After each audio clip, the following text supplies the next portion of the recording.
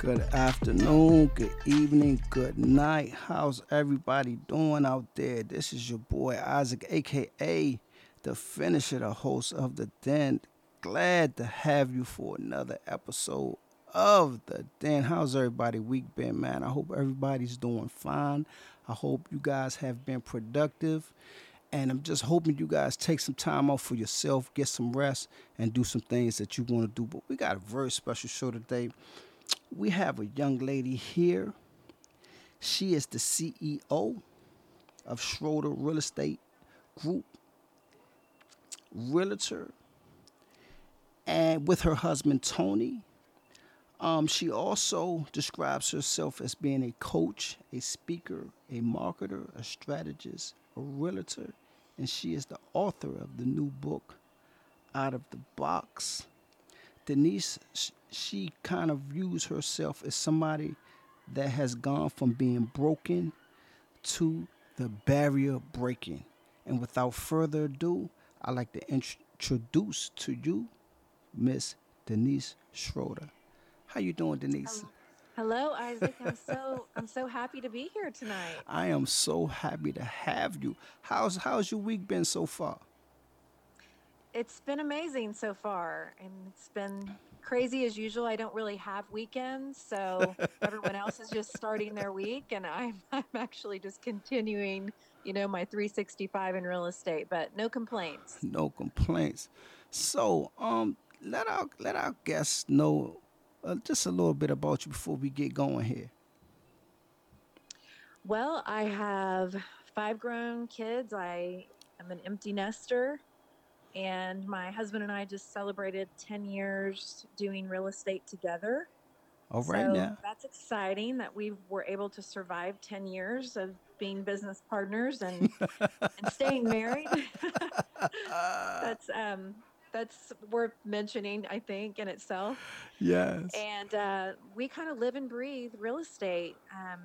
I didn't start doing real estate till I was 39, so I've kind of felt like I had to catch up because I didn't step into my calling until I was 39 years old. And so I put a lot of immense pressure on myself to achieve a lot in a short amount of time for just some personal reasons and experiences that kind of gave me a paradigm shift that we don't know. Tomorrow is not guaranteed, and Exactly. we don't know if we have tomorrow. So um, my mom had died. I'm 49, and my mom got misdiagnosed when she was 49 with a hernia, and she actually had stage 3 colon cancer. And they went in to do a surgery to take a tumor out, and the doctor says, "Oh, it's encapsulated. She doesn't even have to do preventative chemo." Well, he was in a hurry to get to a college football game and left perforations all throughout her colon, and she died a few months later, right after she turned 50. And so it has really changed my life and my perspective in just a paramount way that I can't even describe to you in how I try to not sweat the small stuff. And the saying, live like you're dying. I mean, I actually really try to. I really am intentional to do that every day.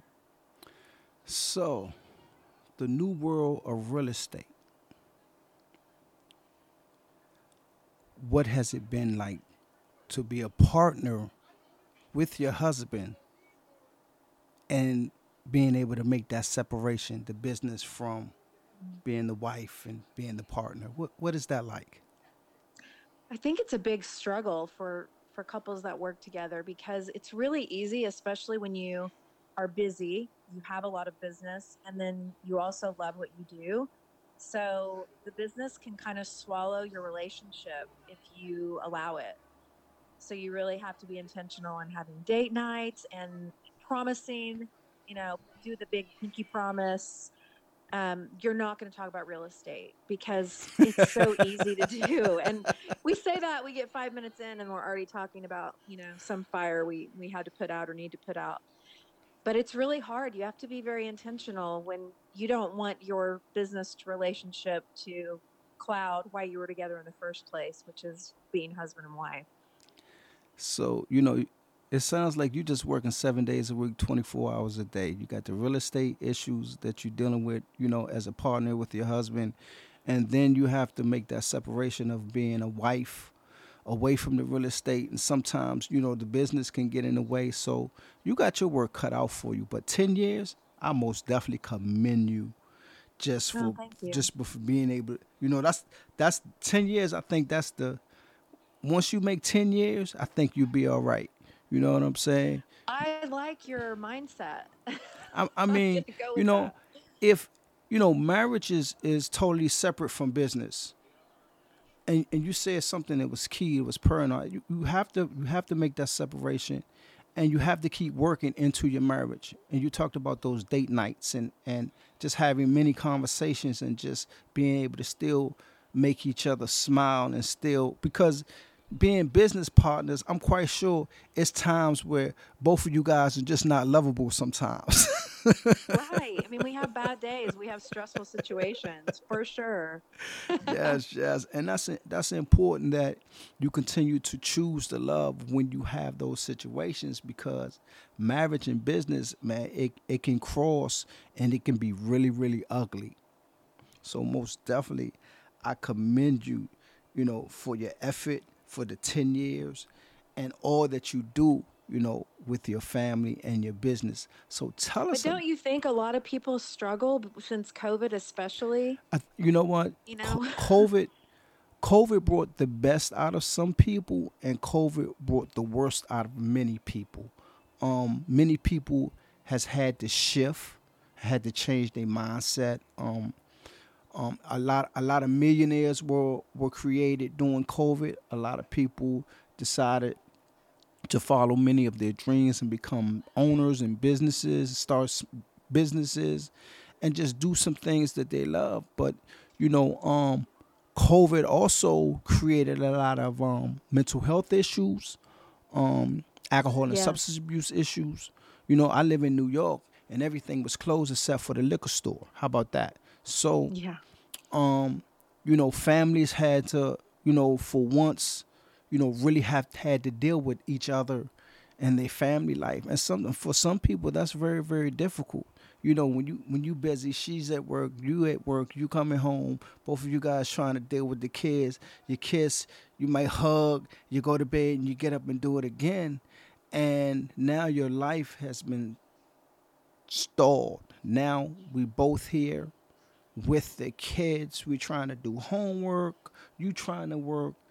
He trying to work. The kids is getting on your nerves. It has been challenging for many, many, many households. So I most definitely commend those who put their feet to the ground and kept their head up and really put that work and the effort in and made it through, the last 4 years. And I most definitely commend all families that's been able to do that Yes. because it I has do been a too. it's been a Absolutely. struggle for many, many, many people. And I want to say this: sometimes you really don't know your partner until you really have to spend a lot of time around them. Because, That's true. A yeah, lot of divorces happened during COVID too, because I work in divorce. I'm a family law mediator and have a certification in divorce real estate. And it has even quadrupled, people that were pinned together and realized we don't even like each other. we don't even like each other. How about that? We don't even like it. Like I love you, but I don't like you. Yeah, really sad. So how did that come about? The law piece. Was it something you did before real estate, or something that you just obtained while you was getting your feet wet and keeping your feet to the ground and trying to get your business off the floor? How did I get to what? The law. Oh, the law. Well, I went through an acrimonious divorce about 20 years ago and spent about $50,000 on a custody battle. And so I had a really deep empathy for people going through divorce. Okay. And that's how I came to want to get the certifications and to have more, high conflict resolution skills because I really need them dealing with these dirty divorces. That's amazing. I really want to commend you for that because sometimes personal experiences can push you to things that you didn't think you needed. Then you wind up you need it. So it's all a learning experience. So I'm quite sure you see and hear a lot of things that when you look at your personal situation, you look at yourself and you say, you know what, I don't want that. Right. I think you can draw so much from pain, and empathy is a beautiful thing. And for me, it just makes me feel like I can make a difference in some way. And it's a lot more rewarding to me to be able to kind of walk through the fire with somebody. Because it's going through divorce is like going through like surgery with no anesthesia. It's just not fun. To try to get people through it as unscathed as possible is really rewarding at the end of the day. You say going through divorce is like having surgery without no anesthesia. Ouch. Yeah, That hurts. it's painful. I mean, I've seen some really terrible things, and I have to be the neutral party, so that's difficult too because my heart wants to side sometimes with one or the other, but I'm being counted on to represent the house and to protect their money and their net, because oftentimes their house looks like a reflection of their situation, so it's in disarray. And, we had a guy one time, the husband, he had moved out of the house, but he still had keys. He still had control of the thermostat. They had a smart house. And he came in and put feces in all the floor vents and then turned the heater on in the middle of the summer up as high as it would go. And she didn't know where the smell was coming from, thinking there's like a dead bird in the walls, and starts like cutting through the sheetrock. I mean, we've seen so many like diabolical, neurotic things that people do going through the stress and grief of selling their homes. Wow. That's desperation for you. It is. To go to that extent to want to put feces in the air ducts, in the Oh, heating it's ducts. just it's evil. Yes, it is. It is evil. So tell our guests about this book. Thinking out, what is it? Thinking out of the box? It's called Out of the Box. How did that come about? Basically, I wrote it during COVID because, I'm sitting here, and I'd felt kind of stirred to write it for a while, and it's a book about unique marketing approaches that we've been able to use it with social media, with visual storytelling. We've used TV media, press releases, human interest stories. We've done content contributor submissions with articles and different things. We've done podcast guesting, teaching, public speaking, all of those things, which all stem back to the art of storytelling, whether it's video and social media, whether it's within all these mediums I just talked about. And I just kind of take you behind the black curtain of the things that we've been able to do that have been different, that have helped us. And I just wanted to share those things with other people. So we brought HGTV House Hunters to Oklahoma City for the first time, and our fourth episode is airing November 8th. I just found that out last night. So we've been waiting on this episode to air. So it's finally going to be on TV in about 2.5 weeks. Really? Wow. Yeah, you'll have to watch it. It's a fantastic women empowerment episode with a lady that was my first client ever. She's an interior designer and event planner, and it's a really spicy, fun episode, and I'm excited. It's going to be on HDTV? HGTV on House Hunters, Home and Garden Television. Now, don't tell me you've never heard of HGTV. Yes, I have. I was like, if you haven't, I'm going to have to educate you here. Yes, I have. And I Denise, mean, most I definitely, I'm started. going to tune in. Most definitely, I'm going to watch that one. Yes, I'll send you a reminder. Yes, please do.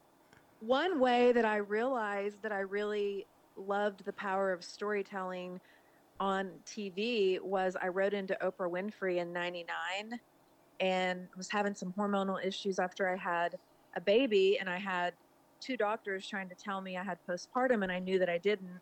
And so I just wanted somebody to listen to me because I knew my body better than anyone. And I finally wrote a letter into the Oprah show, and I just kind of emotionally dumped and never expected to hear back. And I got a call back in an hour from one of her executive producers, and they flew out to my house and did 8 hours of filming, just us doing normal things, and then flew us to Chicago. And um, I thought I was just going to be like, in the front row, and they would pan to me when Oprah directed a question.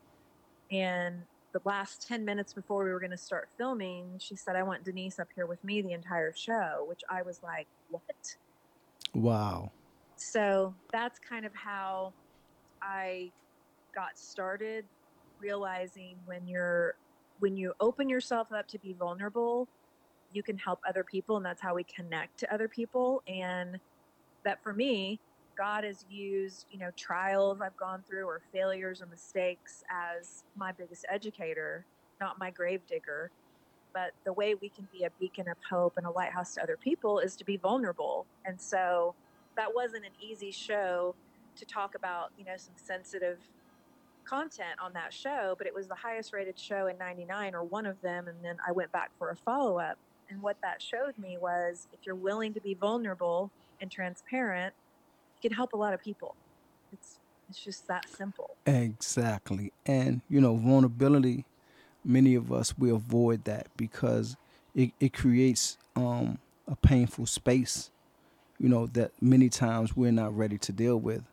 Unfortunately, sometimes you have to be able to deal with that vulnerability in order to move forward and heal. And healing, the healing process is a lifelong process. It's just not, you know you're going to deal with one issue and it's going to be okay. It's many factors to healing, and healing is an everyday occurrence. Whether you like it or not, and going through that process, there are always going to be some vulnerability. So I want to commend you for just being brave enough to be able to do that for yourself and begin your process moving forward. It's a continual process because you can allow the hurt, unhealed parts of you to hurt other people. If you don't heal those things, you just continually carry the baggage to your next relationship or next situation. So therapy's been really important in my life, just, always focusing on being better and, being the best version of myself that I can. I always say hurt people. And that's as true as it gets, because many times, you know, we feel like hurting people is a comfort zone, and it's really not. It's really not. And the healing process is also a hurtful process. But like you said, through therapy and through being able to continue to be vulnerable, it's a lifelong process. And I just want once again, I want to commend you for that. And for our audience, it's okay to go get therapy. It's okay to develop a healthy network, a social network. It's okay to not be okay when you not do not want to be okay. So we all go through that process. We all have our own experiences with hurt and pain. And Denise, I'm telling you, man, it sounds like you have a very incredible story, outside the lines of just what you do right now. And once again, I want to commend you for that. Well, sometimes you can't rescue yourself, but there's people around you that can help. You just have to kind of give up pride and ask for help, because I think that that's easier said than done for a lot of people, especially in abusive situations and things, because I was one of those people that didn't want to share what was going on behind closed doors because I was ashamed and humiliated. So it was much easier for me to just try to figure it out on my own. But you get to a point where you're like, I'm going to throw a life raft. Somebody's going to help me, right? If you don't have it within yourself, you can evaluate your life and build a tribe around you and get people around you that are strong and that will hold your feet to the fire. And that's what I had to do.